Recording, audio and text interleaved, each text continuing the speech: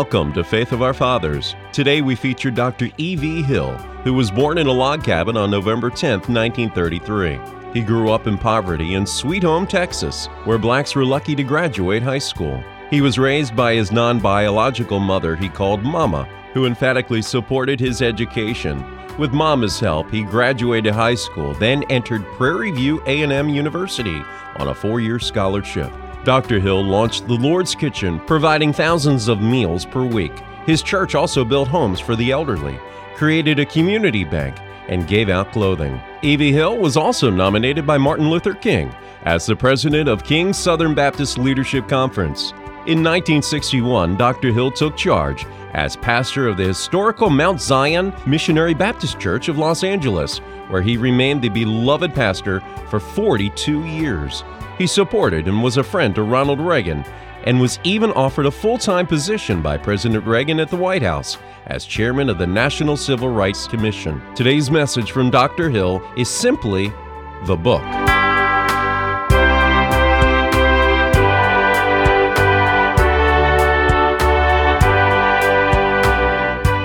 So it's a joy. It's a joy to be back in San Diego and to see some of my friends. National Baptist Convention, a city that I've come to often. Now tonight I want to talk about, first of all, I want to read a passage of Scripture. I always like to read it. Get back to it if I can, but I want to read it here. And I want to read right from the King James Version. I have a Bible that Dr. Chase gave me, and it's a nice Bible. I really carry it around because his name is in it. But I prefer reading from King James, just like the Lord dictated it. I want to read it just like the Lord dictated it. I want to read it here. In the 3rd chapter of 2 Timothy, and that very familiar passage of Scripture, all Scripture is given by the inspiration of God and is profitable for doctrine, for reproof, for correction, for instruction in righteousness, verse 17, that the man of God may be perfect, thoroughly furnished unto all good works. Now, I want to talk about the transforming power of the Word of God as it relates to society, and I want to base my argument on what the Bible did for us in Sweet Home. Now, Sweet Home is a rural community, and you can quickly locate it. It is about 9 miles from Seguin,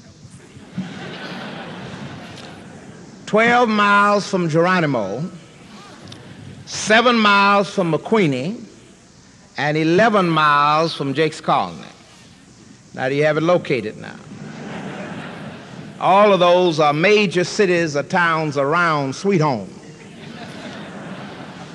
About 30 miles close to San Antonio, Texas.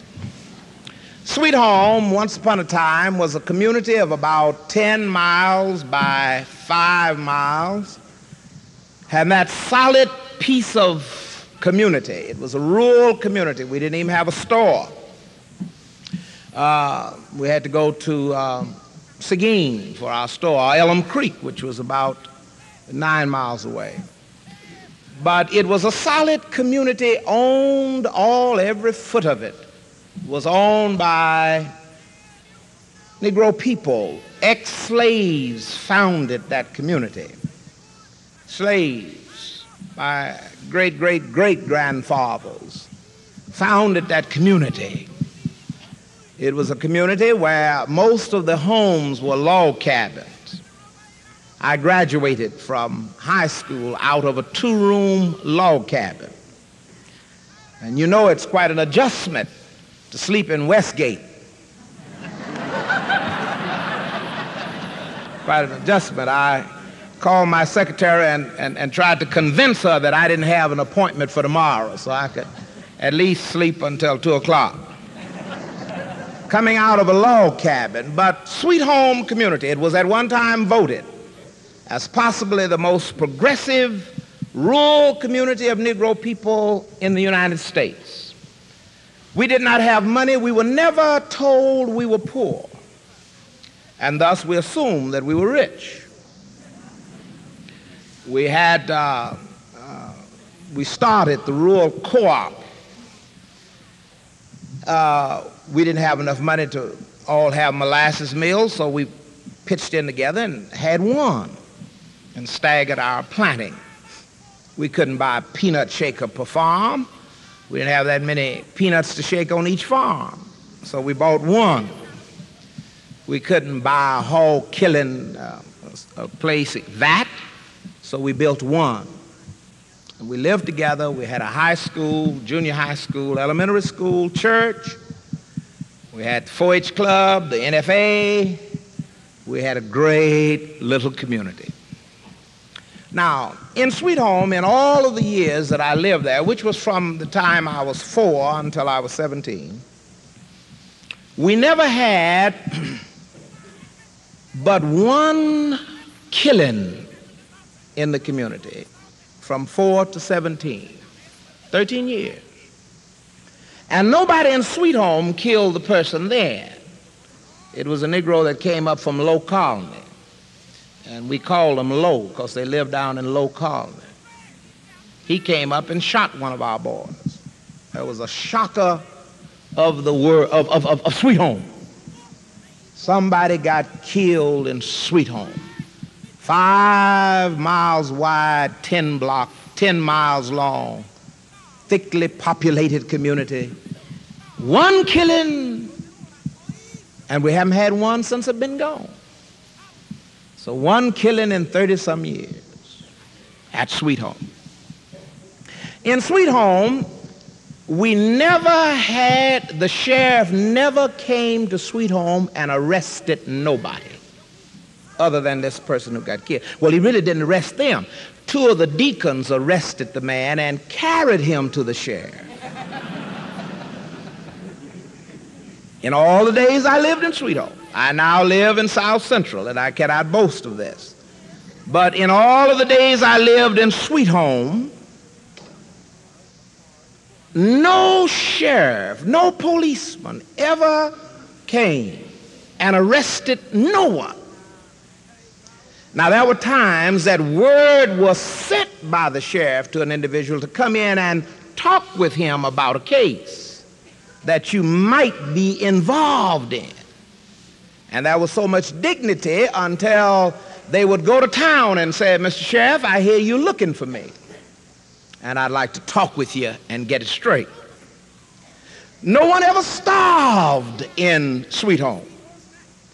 Now, Mom and I were probably the poorest house in Sweet Home. I was not Mama's real child. She helped my mother by rearing me, and my father, I found him dead when I was 11 years old. And so Mom and I in a log cabin, and Mama never received, and I'm not against it, but she never received a check in her life, a welfare, SSI, whatever it is, check in her life. But nobody ever starved in Sweet Home, because anybody who was ever hungry could just pass the word around, and people would just share abundantly.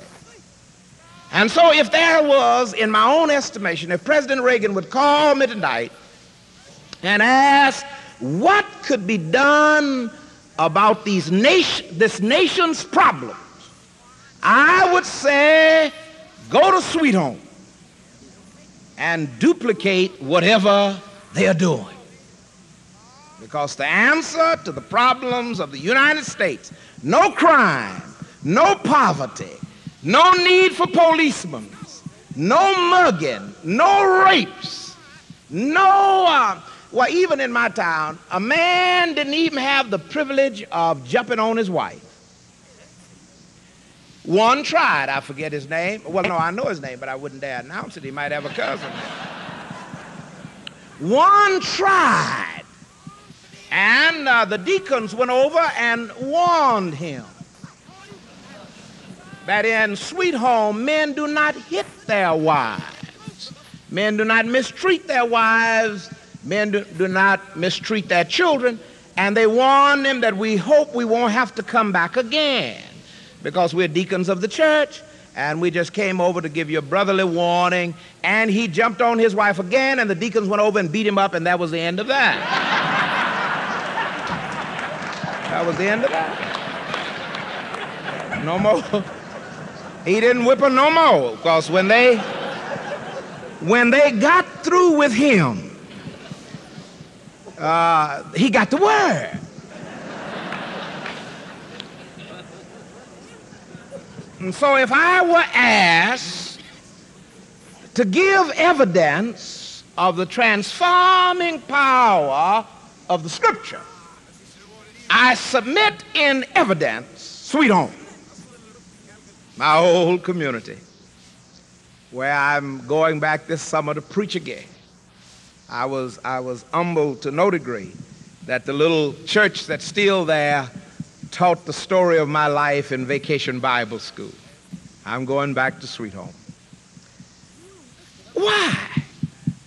What was in the water in Sweet Home?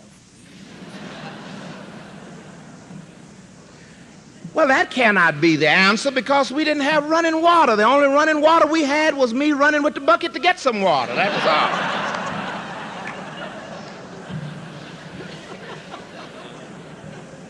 We had individual wells, and those who were too poor didn't even have money to dig wells, so we had to pack water from either a tank or well about a mile away, and I had to pack it. Whenever we could get 50 cents, we'd buy a barrel. But what's the basis of such a community? And I would almost venture to say it's just about like it was when I left. What is there in Sweet Home? It's not the peanuts. It's not the hickory nuts. It's not the poor rabbits nor squirrels. But way back there, and I don't know when, but way back there, the people in Sweet Home were told and believed that God had given us a book. That's what we have. We have a book. A book called the Bible. That's what my mama believed. My mama believed that we have this book. And my mama taught me, and her mother taught her, that this book is God's words in the words of men by the will of God. We have the book. Not a book, we have the book. And they were arrogant enough to say this is the book, not one among some books. This is the book. This book is to be used to shed light and to correct all other books. Ever so often you see somebody talking about they wrote a book to shed some light on the Scriptures. Oh, no.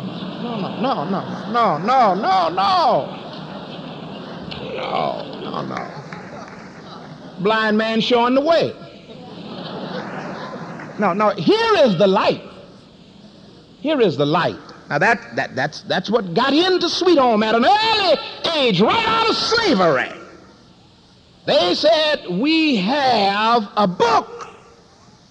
And they went on to say, and this book was given to us by the inspiration of none other than God himself. God said it. This book. I hear people in Sweet Home, some of them couldn't read, but they'd go around talking about, we got the book. We got the book. D.E. King of Chicago, used to be a Louisville conductor, one of the great preachers of our time. He used to read for his grandmother. And his grandmother couldn't read. She couldn't read a word. But she'd say, all right, dearing, read. And he'd start reading. She said, you made a mistake. It don't sound like God. It sound like look like you put a little something in there. And then he'd read it over and she said, ah, read on, boy. This book was precious to those who couldn't read it. People going around talking about, Hill, do you understand Greek? No. You understand Hebrew? No. You understand Latin? No. But here's some folk that didn't even understand English. With preachers preaching in Greek, choir members singing in Latin, no wonder the folks talking in tongues.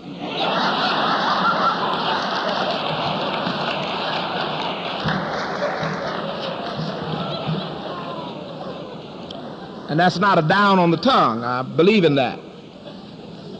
But I'm trying to say, they had an appreciation for the book that they didn't understand.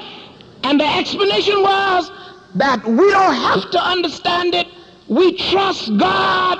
God gave it to us. God said it. I don't have to believe it. That's it. Somebody said, God said it, I believe it, that's it. No, you don't have to believe it.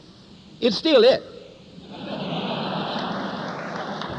You don't have to believe it. It's still it. Now, Mama taught us that it was logical that God would give us a book. That God would give his church a book. God being all wise. God knowing everything. God foreseeing what we are now in. God understanding this rise in thoughts of men and in education and in philosophy and what have you. It's just logical that one of God's gifts to the church would be the Bible. God in his own wisdom and his own way said that in 1981, as well as if I delay my coming in 1991, they will need a word. They're going to need a book. He saw all of these press rolling and everybody writing a book and writing books and books and books and books and all of the libraries. He knew that all of us would not be men of high education and wisdom. He knew that we would not all be speakers of Greek, Latin, and Hebrew, nor English. And so he said, I'm going to bless the church with a book. And it will be the book. And my community accepted that idea. Now, it's logical. You'd go out here and buy a brand new car. In the morning, they'd give you a book. If you would go out here and buy a television set, they would give you a book.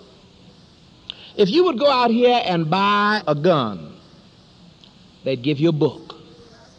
That with everything comes some instructions. With everything comes some information. And so if those who buy cars need a book, if those who buy television and appliances, what about those of us who would dare walk and follow in the path of our Lord? We need a book. And thank God we have one. It's just logical. It's logical, and it's not only logical, but it reveals not only the wisdom of God, but it reveals the goodness of God in that he blessed us with the book. Because if we didn't have the book, so many of us would be in total frustration, total confusion, and total darkness. At the Mount Zion Church, where I pastor, I'm called old-fashioned, I'm called fogey, I'm called way behind time. As a matter of fact, down in Morehouse College last week in Atlanta, a professor called me the most stupid preacher he had ever met in his life. But I thank God all of my stupidity, all of my old-fashionedness, all of my behind time is on the fact that I refuse to go further than the book. Ain't going no further, ain't going no further, no further No further. You go right ahead, but I'm not going no further, because with this book, it doesn't matter who I put up to preach at Mount Zion. He has to come according to the book.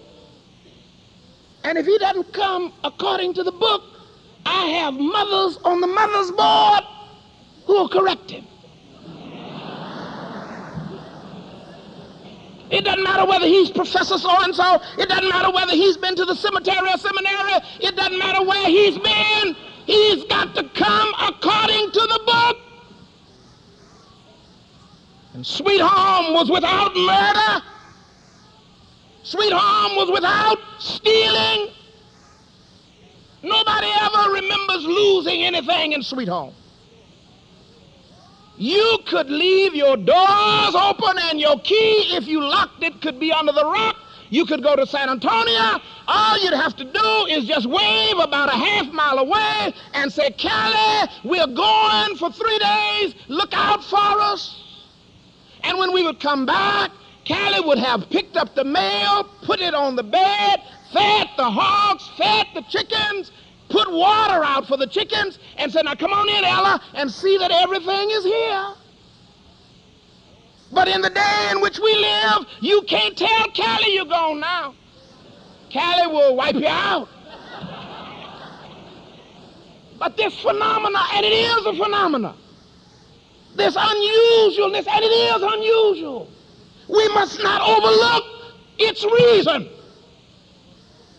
And that is in Sweet Home, the Bible was regarded, accepted, defended, contended, argued as the Word of God. God said it. Now, whenever we ran across something we couldn't quite understand, we never attacked the Bible as having no errors.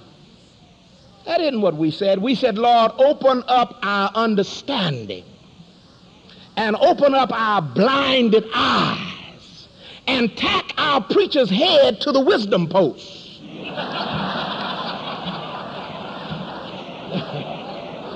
That's a good prayer. That's a good prayer. A whole lot of preachers' heads need to be nailed to the wisdom post. It never occurred to us that the Bible was wrong. We were never that arrogant. It never occurred to us that there was an error anywhere. Whenever anybody talk about what fish could swallow Jonah and start arguing about the size of the fish mouth, Mama had to answer, you ain't seen all of God's fish.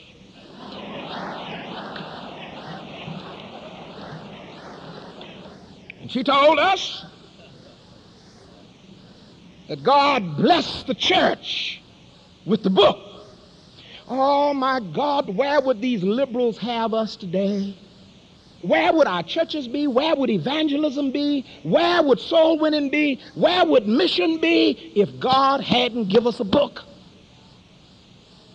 If we had to fathom through all of these newly written books to try to find the way, where would we be today?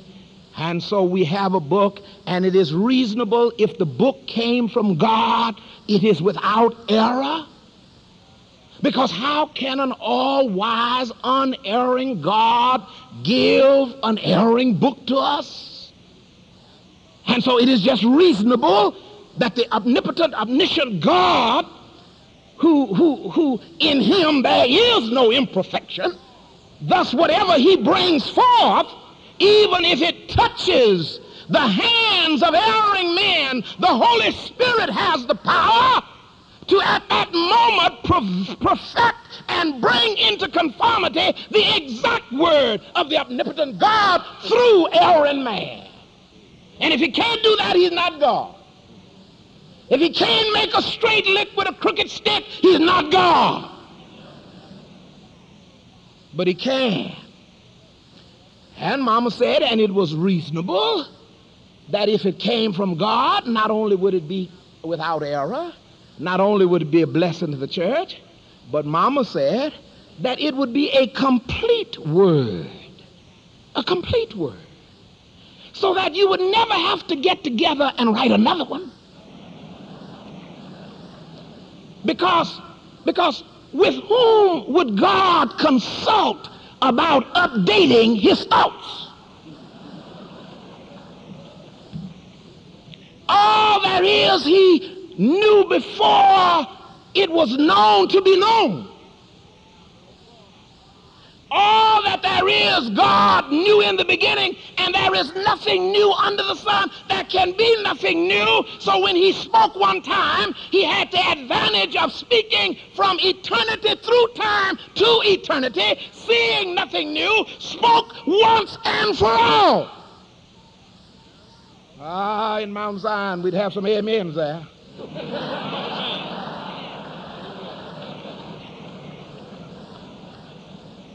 Down in Sweet Home, the old deacons used to say, let's go in here and keep the preacher from suffering.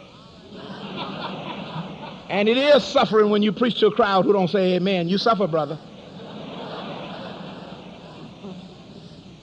But Mama argued the point that if it came from a perfect God, it had to be perfect.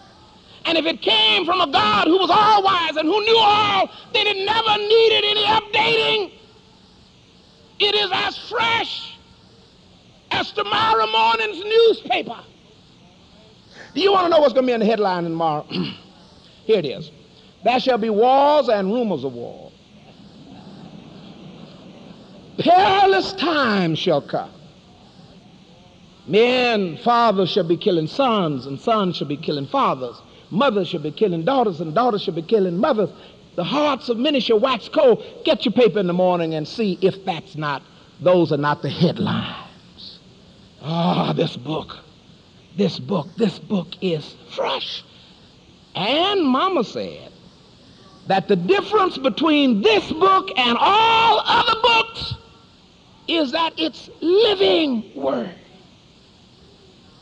She said you could read Humpty Dumpty sat on the wall, and as soon as you read it several times, you threw it.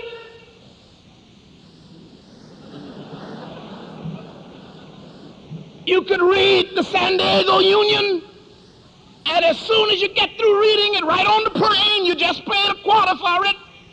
And as soon as you get through reading it and read the sports, you fold it up, you through with it. Soon as you get through reading Newsweek, you through with it. All of my college books unrelated to the Bible are stored away. I'm through with them. But this book called the Holy Bible, read it over and over again. I have now pastored the Mount Zion Church as of Sunday morning 21 years. I am still preaching texts that I preached 21 years ago. Same text from the same Bible. And people are still crowding it out. We baptize every Sunday night, whether I'm in town or not. People come and say, Brother Preacher, it was the exact word for me today, but I preached that to you last year. But it's living word. It keeps coming forth. It keeps jumping at you. It keeps, not so long ago, I was on the plane, and I picked up the Bible, and it fell to the 23rd Psalms, and I said, the Lord is my shepherd. How many times have I quoted that? In my hour of despair, I have quoted that. In my hour when I needed a little sweetness in my soul, I have quoted that scripture. And yet on the plane, halfway between somewhere, this scripture leaped at me. And instead of the Lord is my shepherd, I started praising God, and tears started coming down, and I got stuck on the Lord. The Lord. The Lord. That's all. I couldn't get no further. You who read the Bible through and through so many times, go back and let it go through you. And I got to the Lord, and I began to think how wonderful and great. And then I said, that's the explanation of my being. That's how I made it out of the log cabin. The Lord.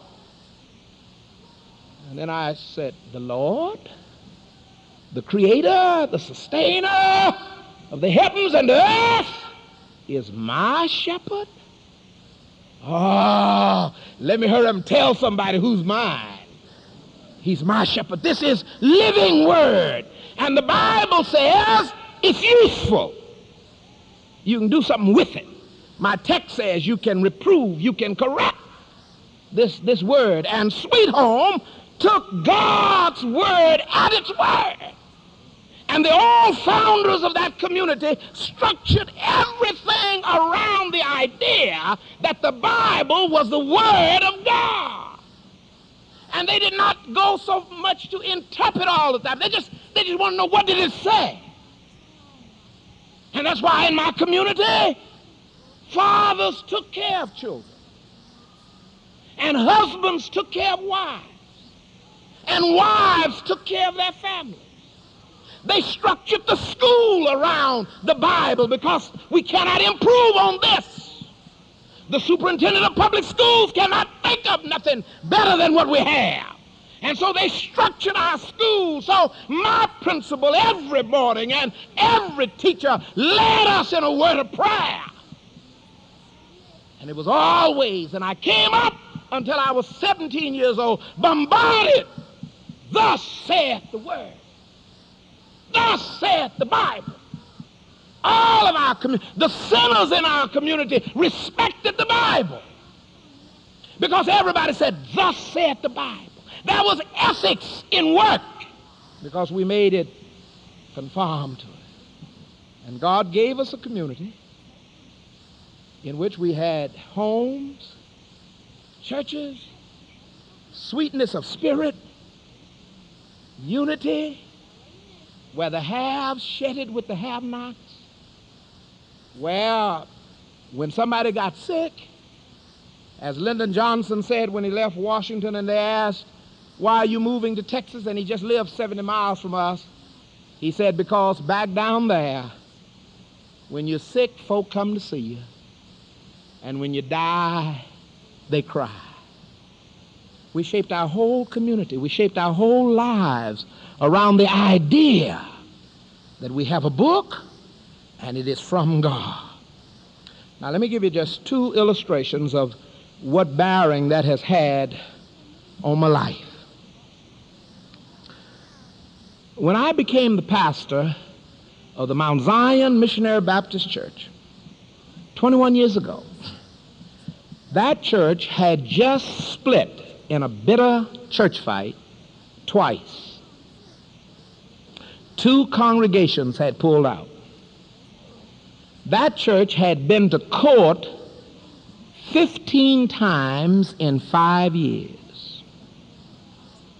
That church had to have, on a Sunday morning, 27 policemen to get order. And the night they called me, they had to have 2 policemen to keep order. And this is a missionary Baptist church. I have been there 21 years.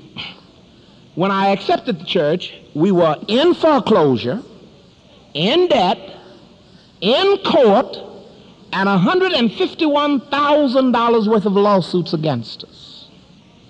We had dwindled from 1,800 members to 581. And 81 of those were on the sick list. And they called, and 3 months later, after much prayer, because at the church I was pastor, instead of 581 members, I had 1,100. Instead of being in court, we didn't know nothing about a court. We were packed around the walls. We had to rent a park to have Sunday school. And yet the Lord said, I want you in Los Angeles, and I want you in a church that has had to have 2 policemen even to call you. Now, every white Baptist would have considered that God shutting the door. I saw it as an open door.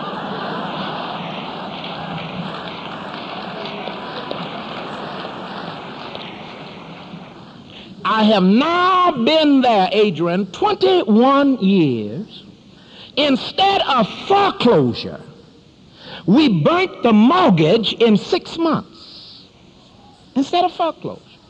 And instead of paying $151,000 worth of lawsuits, we settled all of the lawsuits for $800.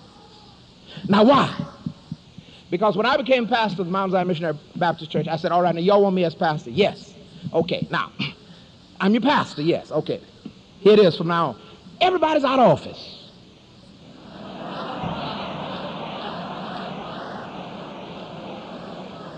No deacons, no trustees, no nothing. We don't have nothing but a pastor. That's all we have. Everybody's out. Now meet me here on Wednesday night, and we're going to take the book. And from this book, we're going to first find out what a church is.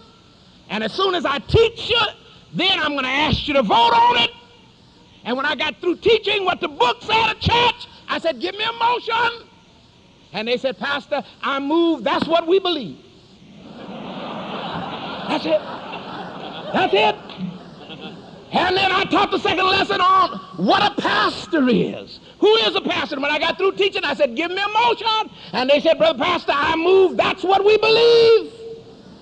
And I went right down for a year and a half every Wednesday night dealing with a word, with an issue, with a position according to the book, and got through. And in 21 years, we have not had 21 minutes of trouble.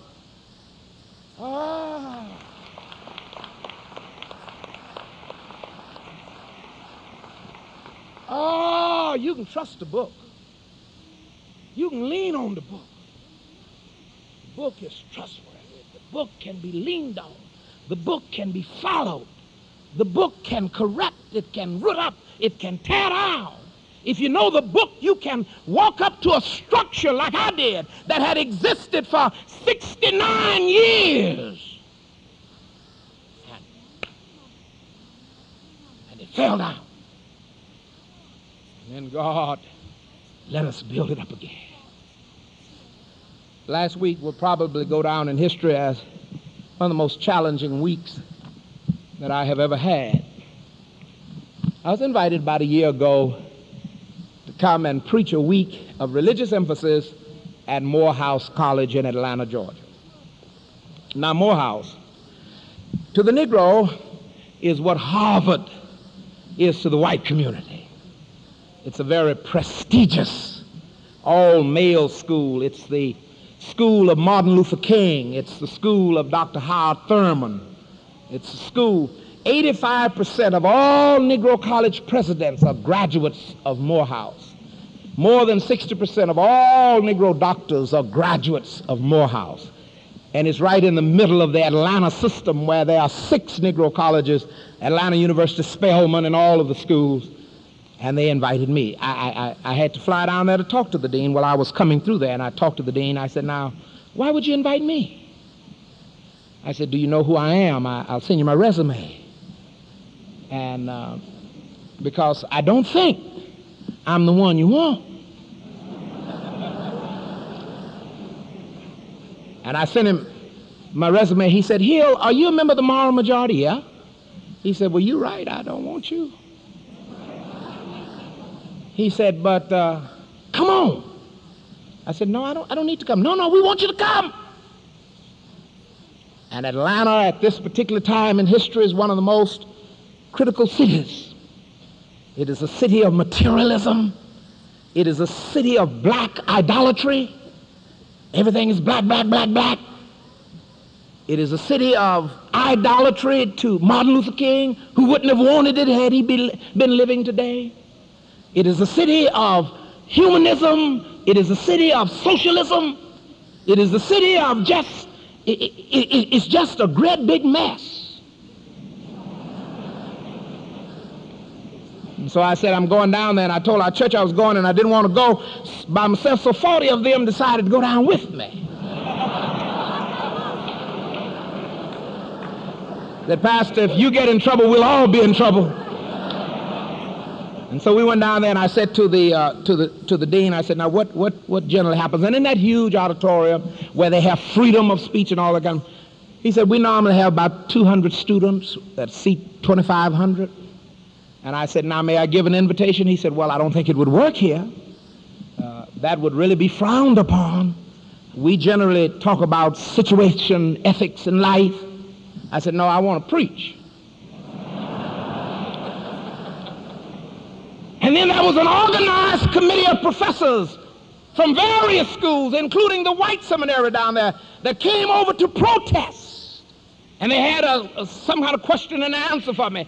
And the militant students came out, and the Muslims came out and said Hill shouldn't be on Morehouse campus. He believes, and this is what they said, he believes that there is no error in the Bible. He believes that women ought to be women and men ought to be men, and there's no third entity.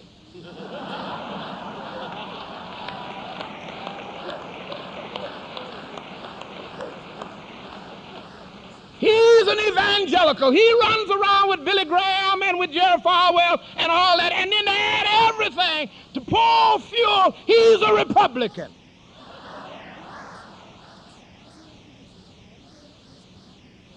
But at Morehouse, with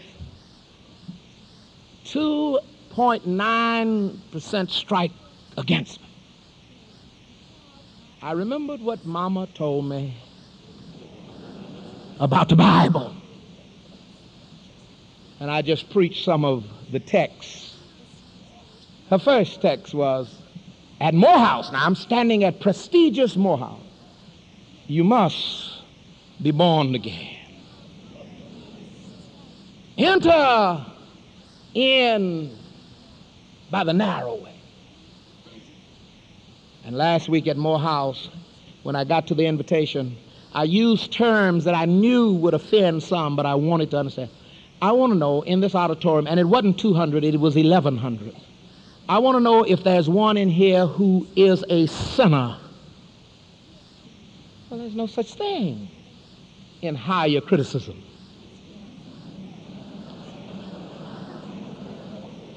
I want to know if there's anybody in this school that's not afraid before your fraternity brothers, before some of your professors who don't even believe in what I'm talking about, who know that you're a sinner, and if you would die now, you would go to hell. There is no hell in Morehouse.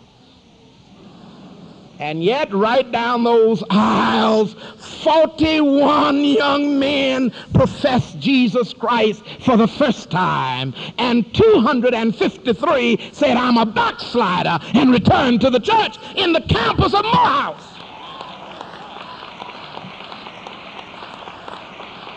This book,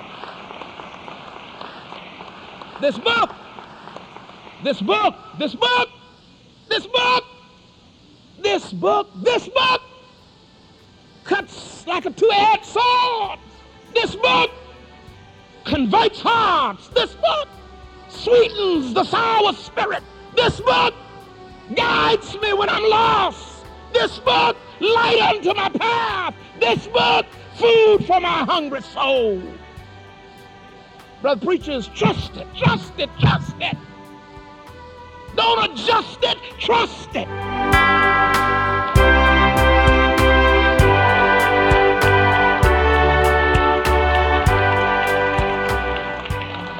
You've been listening to Dr. Edward Victor Hill. Listen to Faith of Our Fathers each Sunday to hear more great 20th century preachers.